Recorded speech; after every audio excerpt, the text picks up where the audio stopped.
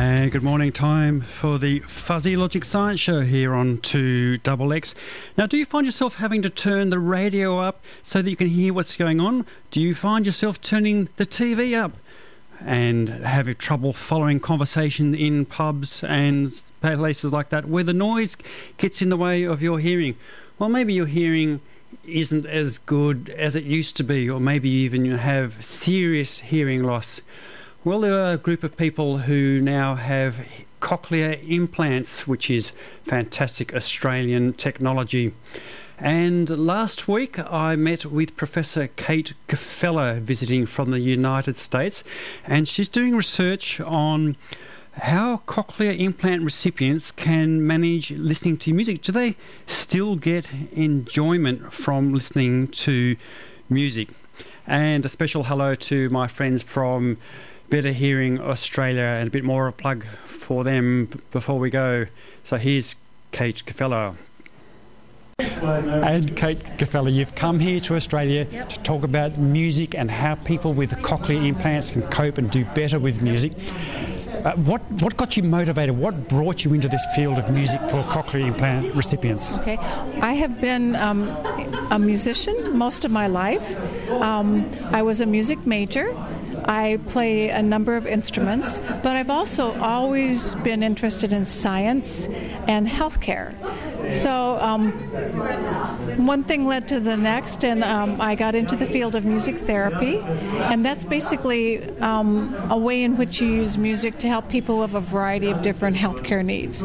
Some music therapists, for example, work with older adults with dementia. Some may work with children with autism. Well, it turns out my specialization is people who have hearing losses. Many years ago, I worked with people who used hearing aids, and so I would use the rhythmic component of music and the tactile elements of music to help children who had very severe hearing losses to get some sense of sound. And I would use various elements of music to also help with things like speech and language development. So one day I pick up the phone and it's somebody asking me, they said, we understand you've worked with deaf people using music. I said, yep, right. Would you consider coming to talk with us about music and cochlear implants? And my first thought was, what is a cochlear implant? Actually, back then, the cochlear implant was just kind of getting started. And as you know, Australia is a major center for the development of the cochlear implant. Well, in the United States, we were just getting started. Nobody was talking about music because speech was, of course, the most important thing. Helping people who had severe to profound deafness to be able to communicate once again. And that is a very important goal. Over time, as people started to get better and better with their speech, cochlear implant recipients were saying, well, that's great, but now I'd also like to have a little music because that's important to me as well. So over time, I gradually chipped away at some of the questions about how cochlear implant recipients perceive rhythm, pitch, timbre, or what the different quality of sound is of instruments, how they do with listening to different complex forms of music, such as the music you'd hear on the radio. I've been very interested in what kind of things help cochlear implant recipients to enjoy it more. And I've also developed some training programs that people can use to chip away at some of the elements of music to make it a little clearer. Over time, I've worked with really young children, so they use music for playtime, but we always work on speech and language goals at the same time. And I also work with mature adults who are trying to get back what they used to have. So it's been quite an interesting journey. Yes, your motivation shines through. But there's something about music. It's not just about a bit of relaxation and having a glass of wine with some friends with music playing in the background. What do you think it is about music that makes it such a vital thing to we humans? Well, music has been a part of, as far as we know, every known culture since early, pre-literate society before his history, because we see paintings on walls of musical instruments. We find musical instruments from ancient cultures. Music, for as long as we have records, has been something we've used for most every important community event or cultural event. Just think about graduations, weddings, funerals, spiritual services, the Olympics, sporting events. People use music to bring them together. They use it to express common goals. In the United States, if there's going to be any kind of political protest, there'll be a song to go with it. If people want to advertise a product and they want to convince you want their product, there will be music. Music is not only associated with social cohesion, but it is also, and there's a lot of data to show this now, it is also something that is associated with change in mood, and it's also something that's organized in a way that our brain rather likes having things organized in a somewhat predictable fashion. Music has those repeating phrases, those repeating rhythms, and so in a sense it's something that I think a lot of people like because our brain is well organized to hear that kind of thing. And it's something that we use to express our deepest emotions, sometimes when there are not proper words. Yes, now you've used the word emotion, and a moment ago you also used the word science. Now, science could be seen by some as being something hard, clinical, cold things that people with test tubes and wires and lots of equipment do. But here we're talking about science as applied to humans in an emotional sense. Is that what you mean? First of all, there's just the sheer joy of having emotions. If you think about Star Trek and the one character on there who doesn't have emotions, that reminds us of what it would be like not to have that gift. Our emotions are things that, of course, bring us very sad days, and I mean, we have times of loss, but we also have these wonderful high times as well. And so I think emotions are very adaptive for us as human beings. We can study it from a scientific standpoint, but we can also simply enjoy it as part of our everyday life. So I don't think we have to do just the science or just that. I think they can complement one another.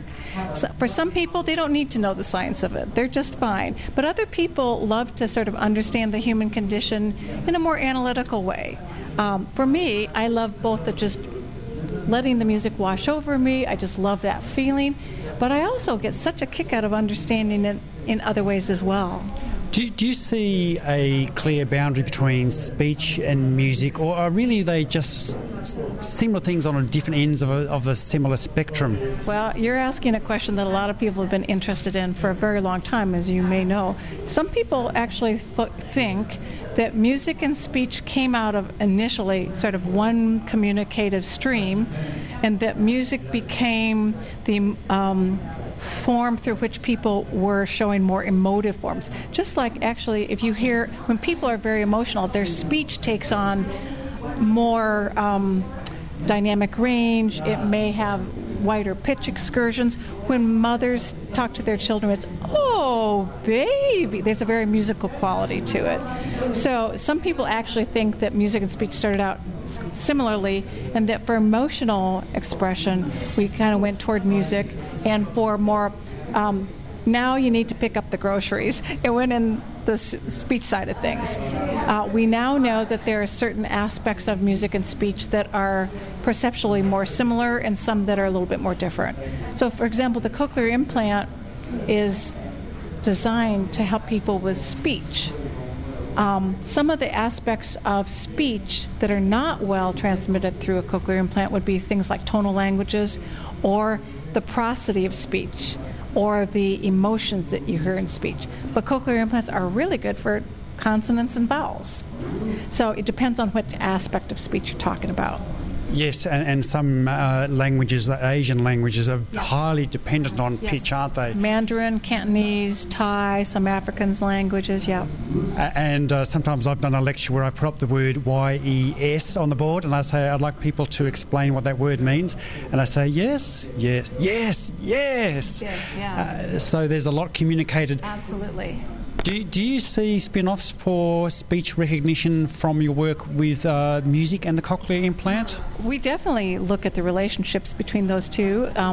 We are hopeful that some of the music training might actually have some value for helping implant recipients to pick up on things like vocal inflection, the emotion in speech, talker identification, who they're talking to. So there's some speculation, and clinically, I find that some of the individuals I work with who have more music training tend to be pretty good implant users for speech too. So I think that's one of those things we're looking at now is the carryover. Well, thank you very much for your time, Kate. And I've got to give you some coaching myself before you go. G'day. G'day. G'day. Yeah, keep it. G'day. G'day. G'day. Yeah, close. The Australian accent, I believe, is actually very hard, and very few Hollywood actors, if ever, seem to. I think we overdo the A part. Yeah, we don't get the vowels quite right when we try to imitate. Yeah, we come out more Cockney. Yeah, probably Cockney. So. I probably make it too exaggerated. Yeah, we clip the consonants or the got our moment. We don't say that in Australia. Right. Do you notice my accent, by the way, as we're talking? When I'm here for a while, it starts to kind of fade in the background. But some people are a little easier for me to understand than others, for sure. Oh, Kate, well, I hope your friends and colleagues can still understand you. And when I get back home. But a good part of our culture and a good part of our accents have rubbed off on you. Well, I tell you, I love the accent. When I got here, this is my 5th time in Australia, and when I hear someone back in the States who has one of those accents, I go, oh, it brings back a lot of really nice memories, because every time I've been here, I have really been impressed by the spirit and the collegiality, the friendliness of people here. You guys have a lot of wonderful things going on here, and that accent is a very nice sound for me. Well, thank you again, Kate. And final word, good on you. Oh, thank you. Okay. And yes, Kate Gaffello, what a treat it was to meet her. Now, you might think that the cochlear implant gives you hearing that's as good or similar to what you have with a normal set of ears. And you remember that show, well, maybe the older listeners amongst us will remember the show The Bionic Man. And he was always stronger, meaner, faster, smarter. His vision was better than everybody's. But what does a cochlear implant really sound like? Well, I've got a couple of samples for you here, and the first one is of cochlear implant speech. What do you make of this?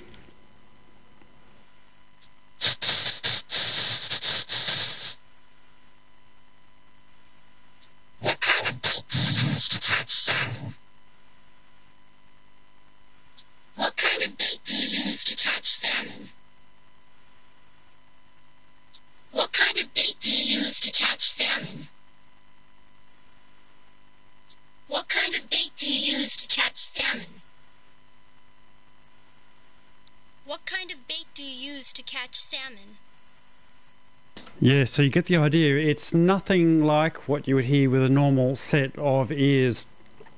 And but still, it's a lot better than what it would be if you were profoundly deaf. And the cochlear implant has really transformed the lives of those people who have received it. Now let's have a listen to see what a bit of music would sound like with the cochlear implant.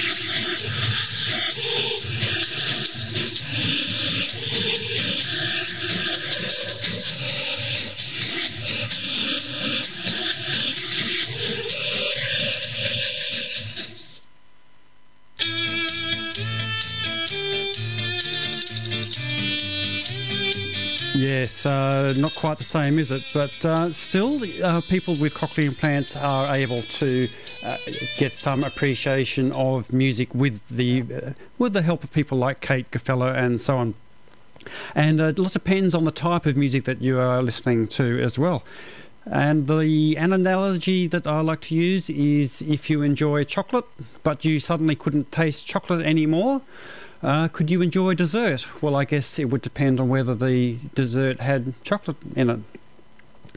So after speaking to Kate Gaffello, I met Pamela, who is a cochlear implant recipient, and I asked her to describe what it's like, or what happened to her. Like that. Yes. So Pamela, Pam, can you describe the moment, please, when they first turned on your cochlear implant? Yes, I can. It sounded like static on a radio. My audiologist, Anne-Marie, who's here today, said to me, started talking to me, and then she said, my son was with me, she said to my son, Richard, talk to your mother, I'm going to leave the room and I'll be back in a few minutes. So Richard started talking to me about a film he had seen the night before. And were you able to follow what he was saying? First of all, it sounded like Donald Duck quacking. I could pick out a few words, but surprisingly enough, I could hear a reasonable amount on that first day. Has it really transformed you to have the implant? Has it made a real difference to you day to day? I guess it's hard to relate that to before and after, but I now do realise I hear far better than I did before. I would never wish to live without a cochlear implant. And has it been a lot of work? Was it a lot of work to adjust to it? Yes, it was. Because I live on my own, I didn't have anyone that I could practice with. So a friend of mine was very clever and suggested I listen to the radio when they read the Canberra Times for blind people. And I would have the Canberra Times in front of me and I would listen to it being read from 8 till 8:30 every morning. And gradually I could make some sense of what they were saying by following the printed word. But the problem was they kept on changing from page to page and I couldn't hear the page number to begin with. So I'd have to put my hearing aid on to hear the page number, try and find it. But soon I discovered that I was hearing it with my cochlear, without my hearing aid, quite well, and that was how I really learnt to hear speech. Yes, and that was Pamela, and we might move from one type of snail to another. Confused? Well, the cochlea is a snail-shaped organ inside your head, and we might have a quick conversation with my guest today, Dr. Merryn McKinnon, after this piece of music, a bit of happy music. Here on Fuzzy Logic, a bit of... Do you remember this? The Life of Brian? You know what they say? Some things in life are bad. They can really make you mad. Okay, and here on Fuzzy Logic, we're talking cochlea, which is a kind of snail that lives in your head, if that's pushing the language a little bit much. And the cochlea is a snail-shaped thing about the size of a pea. It's lined with sensor cell. It's got fluid inside it. And the little lever system of the middle ear bones pump the fluid, and the little hairs inside respond, and that's connected to the wiring in your brain. It generates a nervous signal. And the cochlear implant, in fact, is a little piece of metal with 22 electrodes on it. And they push on it, directly stimulates those sensor cells. There's actually about 13,000 of those sensor cells, so the poor 22 cells have to do the work of those 13 cells. And on top of that, the cochlea is filled with a saline fluid which conducts electricity, so it's not a precise connection of one place to another. And joining me in the studio, I have Dr. Merryn McKinnon, who's from the Centre for the Public Awareness of Science here at the ANU, and she studied snails. How's that for a segue? And g'day, Merryn. Welcome to Fuzzy Logic. Thank you, Rod. Very neatly done. Now, Merryn, you studied snails on the central coast of New South Wales. I did. What sort of snails? The snail that I really focused on was a limpet called Solana tremacerica. So it's quite common along the east coast of Australia. It's one of the white and brown, slightly flat limpets that you see. You see them on a lot of rocky shores. And it's one of the things that it suctions itself to the rock, does it? Yeah, well and truly, yes. How do you get them off the rock if you want to? Yeah, I like to describe that period of time in my life as moving intertidal snails with a paint scraper. And if you didn't get a limpet on that first go, if you didn't get the scraper underneath, you had to leave it. You had to wait about half an hour until it relaxed, because as soon as they feel something starting to try and dislodge them, they bunker down and they're not moving for anybody. They're amazingly strong. I can remember as a kid trying to prise them off. I think I got cranky and smashed. Anyway, it's just suction. So like it's a little muscular foot. An incredibly muscular foot, yeah. And it's just stuck. Now, what do they eat? They tend to eat the slippery. Well, we can't really see it very much, but the lichen that grows on the rocks. It's what makes the rocks so slippery sometimes when you're trying to walk on them. So it's actually like a very, very small algae, and they have a tongue which is almost, for want of a better analogy, like a cat's tongue. So it's like a rasp. So it's almost like they're filing the algae off the rock, and they'll move around and they'll eat this algae, but they'll always have what they call a home scar. So they'll always come back to the same little location, but they'll go out and they'll, like a cow moving around a paddock, they'll clear off some of the algae and then come back to where they like to hang out. They return to the same spot? They do. Really? Yeah. Do we have any sense of why they would do that? I'm not sure. I guess maybe they find a location which suits them. They know that there's lots of food around. Maybe it's a bit like human real estate, position. You find an area that you like that has everything that you need, and you set up shop. Wow. Yeah. This is amazing, the things. Now, somebody must have figured that out. Somebody's tracking an individual limpet to see that, hey, where are you going to sleep tonight? And it goes back to the same spot. Yeah, I'm constantly amazed at what people will focus their scientific research on. And, it's just that innate curiosity of why do they do that? And, every little piece we know, it's another piece to the puzzle, and understanding how everything works. Yes, I love these little weird byways. I'm writing a book on the science of sound, and I was doing a chapter on earwax. And I was imagining this sort of party scene, right? And you say, "G'day, who are you? Oh, my name's Rod. Oh, what do you do? I study ears. Oh, what sort of ears? Earwax." It's either a conversation starter or stopper, I think.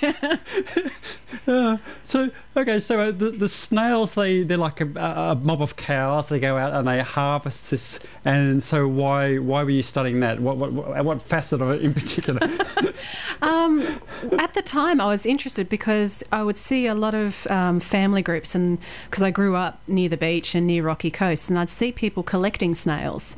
And it's still a little ecosystem. So if you change one little part, everything else is going to change as well. So what I was actually looking at was finding out if you have areas with lots of limpets, what does that population make up compared to an area with fewer limpets or no limpets at all.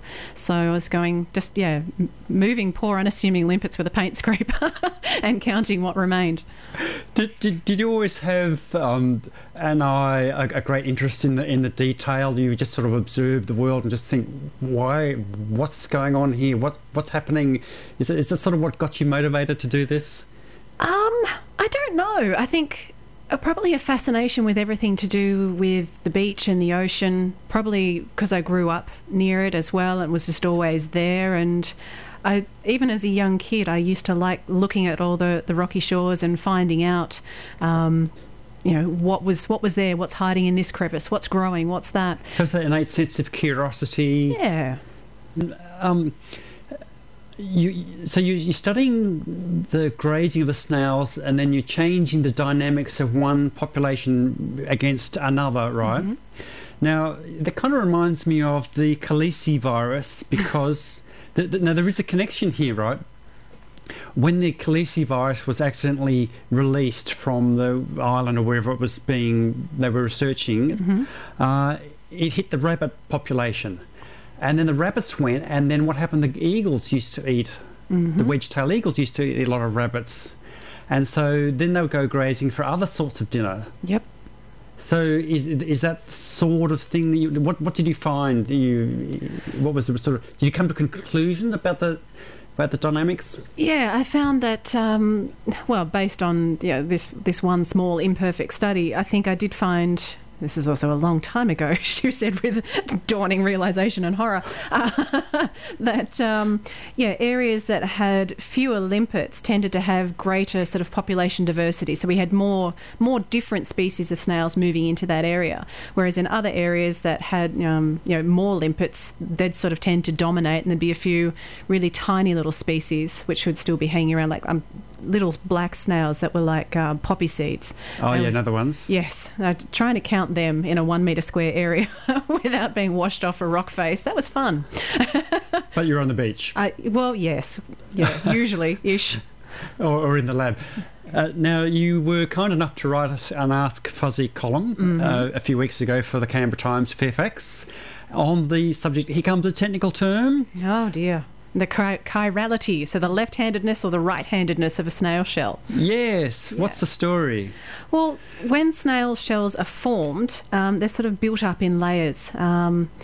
I guess kind of like our fingernails in some ways too. You can sort of take layers off. But snail shells, they are built up in layers, and they tend to be built in certain directions, and there's a dominant direction in most species. So just like you might have in a population of humans, the majority might be right-handed, there are still some left-handed individuals amongst us, and it's the same with snails. Now, left-handed snails don't really get on so well with right-handed snails. Their after-hours entertainment is... Yeah, it's a little bit Romeo and Juliet, It's the unrequited love.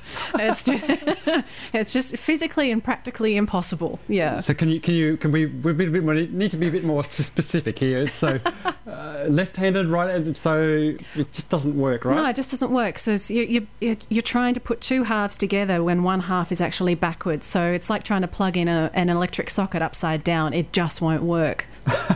So it's a bit like antimatter and matter. No, actually, I have a point here. Seriously. The world tends to go either one direction or the other, and there's a real disadvantage to being a left-handed snail in a right-handed population. And it's a really bad idea to drive on the right-hand side of the road in Australia. Yes. And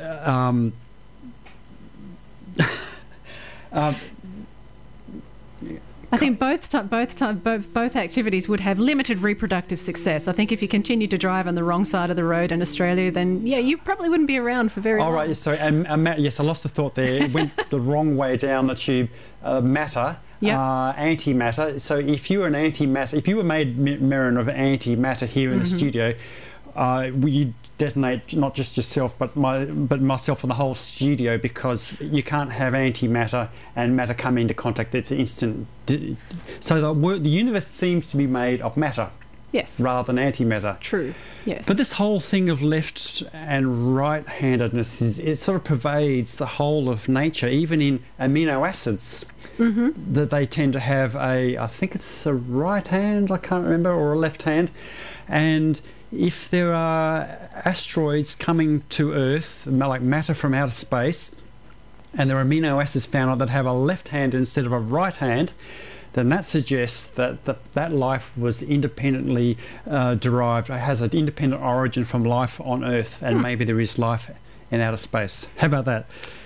Why not? who would have thought, talking from snails to the origin of life? Via matter and antimatter. Via matter and antimatter here on Fuzzy Logic. I think we might hit a bit more music if we're really lucky. David Bowie on Fuzzy Logic.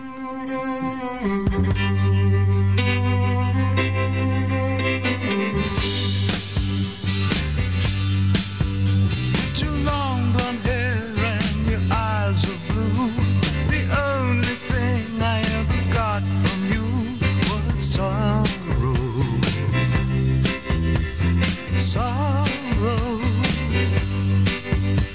You're acting funny, trying to spend my money. You're out there playing your high-class games of sorrow. Sorrow. You never do what you know you ought to.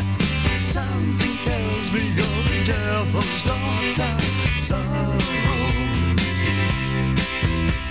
Sorrow.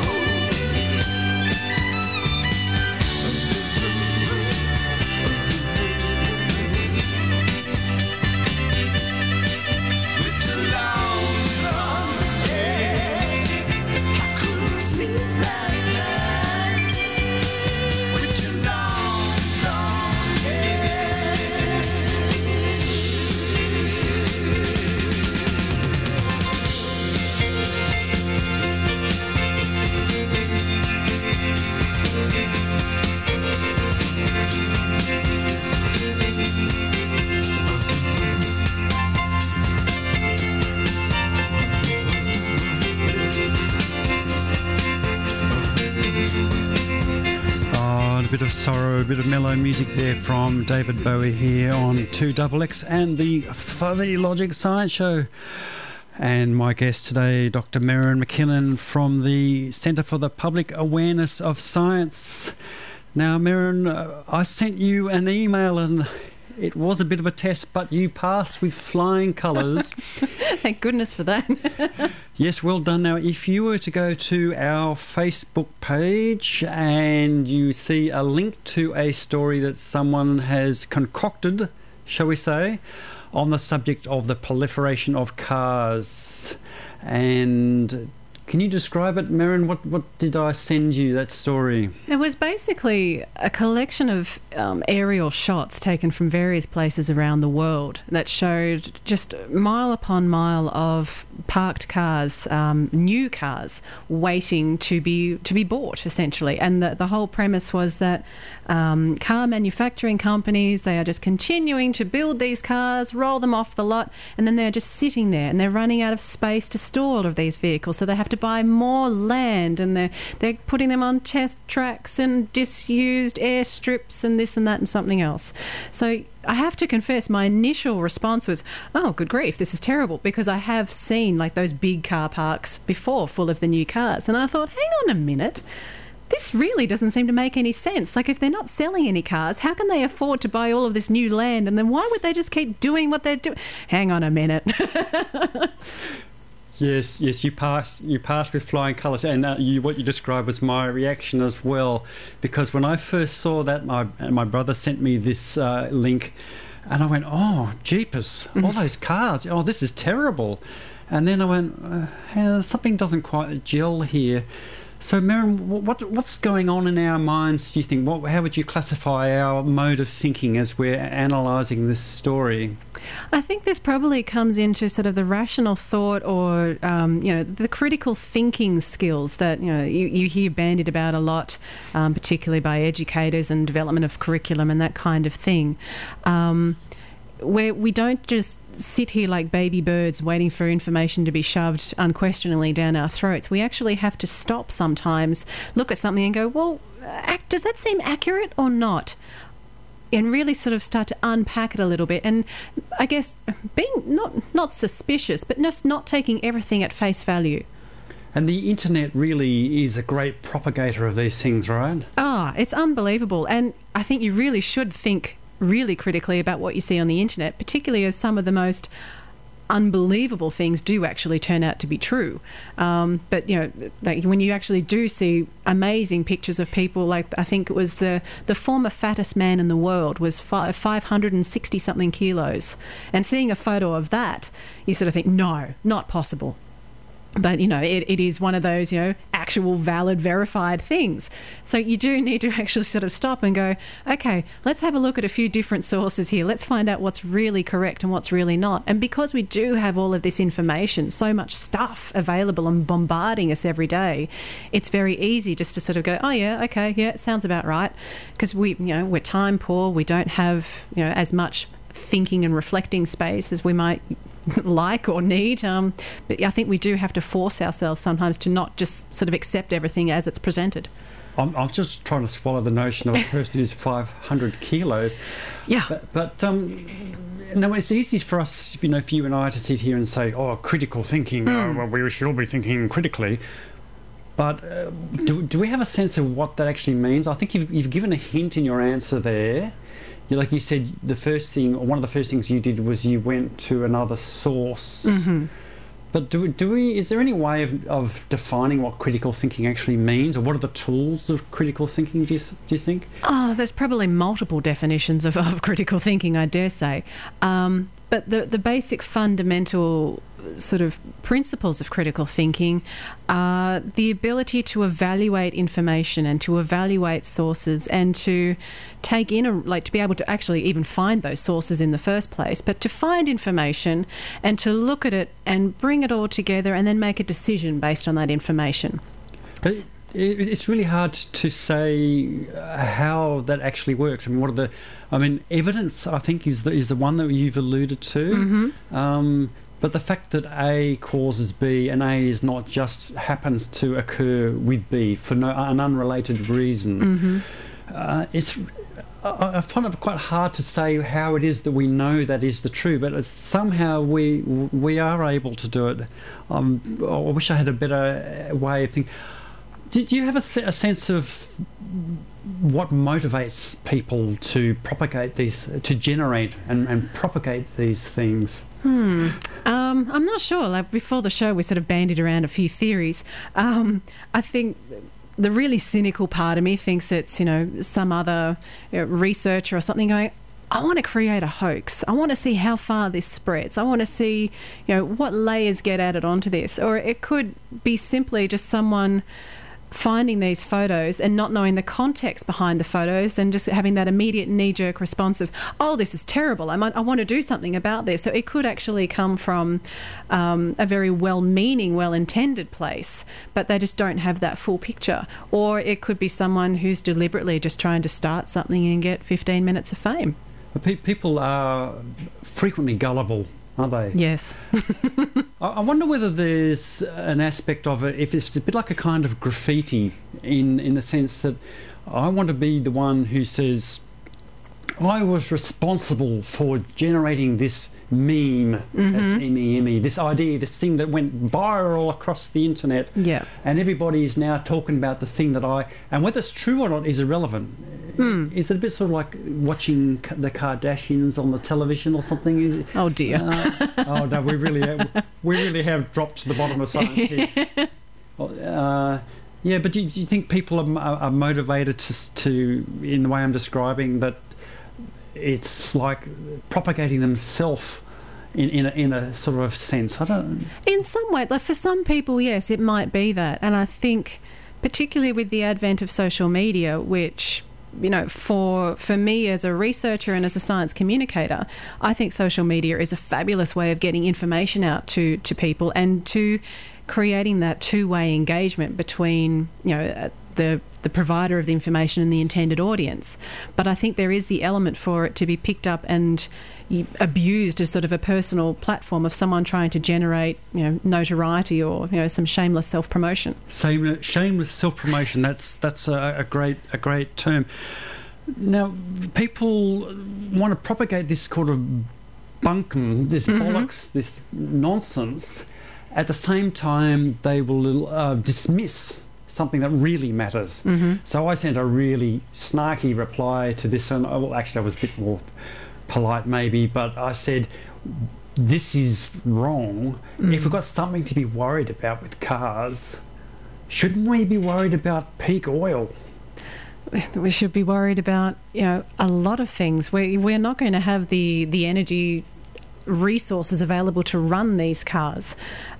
We need to actually start thinking beyond the age of oil and all of these things. Like we need to start looking at what other energy sources we have, what our alternatives are, and but I think particularly here in Canberra, we are wedded to our cars. Oh yes. Canberra is the high citadel of the motor car. we worship the cars. That's why we build big garages, to keep them in the comfort they deserve. Yes, that's right. So that's a really big nasty problem, and we have another one, which is of course global warming, which is real.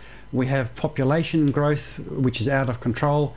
And by the way, Merryn, this is a bit of a tough question without notice, but would you like to have a guess as to the net number of additional people on the planet in the next hour?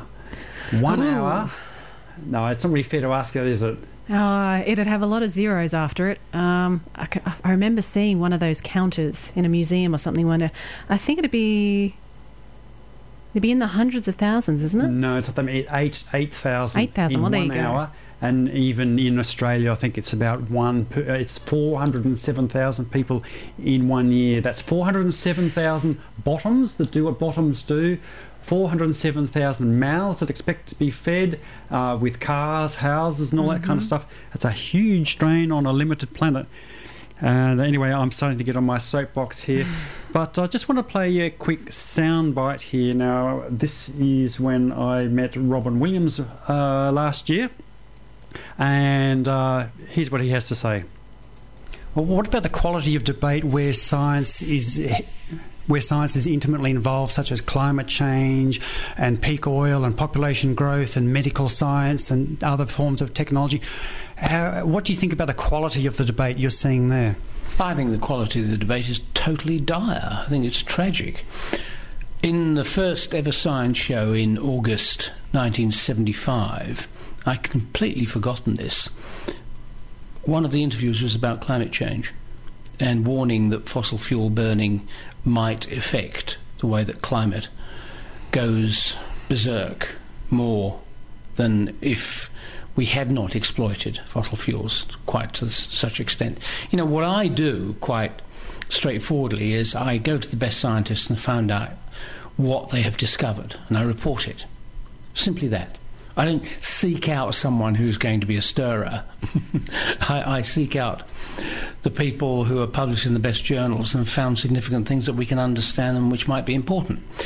And most of them are saying we have a problem, and therefore I find it unfortunate when various political sides decide that they will ignore that problem or even distort it. And there are plenty of politicians, not least in the United States again, who've said it's just a hoax, it's a nonsense, and I think that's most unfortunate. And yes, Robin Williams there, who I met last year recording a Occam's Razor. I think we might break to a little track here on Fuzzy Logic.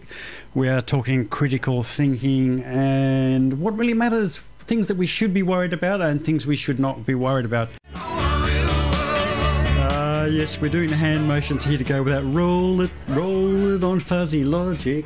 And we are talking critical thinking here, maybe not critical hand actions and critical singing of your host today. Our guest is Dr. Merryn McKinnon from the Centre for Public Awareness of Science. Now, I would have thought that, in fact, I do know, in fact, he says, that critical thinking and the rigour required in thinking is something that is really important to yourself as a science communicator. Merryn, how do you approach this? It's really, really vital, and I think probably my personal approach with the students that I teach and also any of the science communication activities that I do, it's about getting people involved and hands-on with whatever the topic is that we're looking at, but making them actually, not just giving them the answer. I think that's very, very important to go through that process of, okay, here's all the information and here is our intended sort of destination or our intended outcome. How do we actually get there? How do I find this answer? And it's almost like that, you know, it's not the destination, it's the journey kind of things. It's a bit like the difference between being served up a fine meal and cooking it yourself. In some ways, yes. That's a very crude analogy, but you having a better understanding of the working behind it and what goes into that end result. I'm thinking, I came to that analogy because I was thinking it was being spoon-fed. Yeah. Like you said just during the music break then that people are they want nice, easy, digestible, quick answers. Mm-hmm. But it's not necessarily that easy to get to the truth. No. Right? I mean, well, yeah, you can quite often, yes, it is very simple just to get the answer handed to you. But if you don't have the understanding that goes behind that answer, you've basically collected some useless information. It's a matter of, you're not always asked, just tell me the answer. Sometimes, you know, like those old exam questions, show your complete working. If you've just skipped straight to, well, here's the end result, got no idea how I got there, then you don't actually understand the concept. It's, it's almost like building a model of something. You know what it looks like as the finished product, but it's not until you've done a whole jigsaw puzzle yourself or rebuilt your daughter's Lego for the 14th time that you actually understand all the little bits and how it all fits together.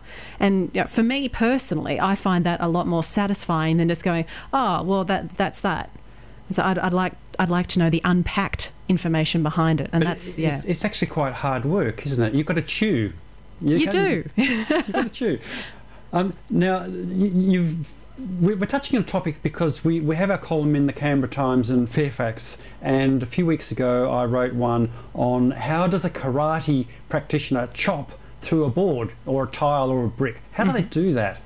And the reason I wrote that is because I was with some pretty high caliber people, and we were having this dinner conversation about chi, or energy or something. And it started off, we were talking about health practitioners, and I made the comment, it says, as soon as someone says energy, like Reiki hearing, Reiki, where they feel the energy lines of force over your body, and they cure you. And then the other bloke, he says, in Taekwondo that I do, this guy seems to have all the... And I'm going, hang on, we're talking physics here. And so it really surprised me that someone of those sort of credentials resort to magic. Magic or beliefs. And I think this is what we're finding, particularly about things to do like... with climate change or creationism versus evolution, political standpoints about gun control, for example, in the United States. People have, like, our values and our beliefs very much identify who we are and our place in the world. And if we come across something which doesn't sit well with those values and beliefs, then we're either going to modify our values and beliefs, or we're going to reject the bit that doesn't fit. So, and I think for most of us, it's just, well, that's completely at odds with my worldview.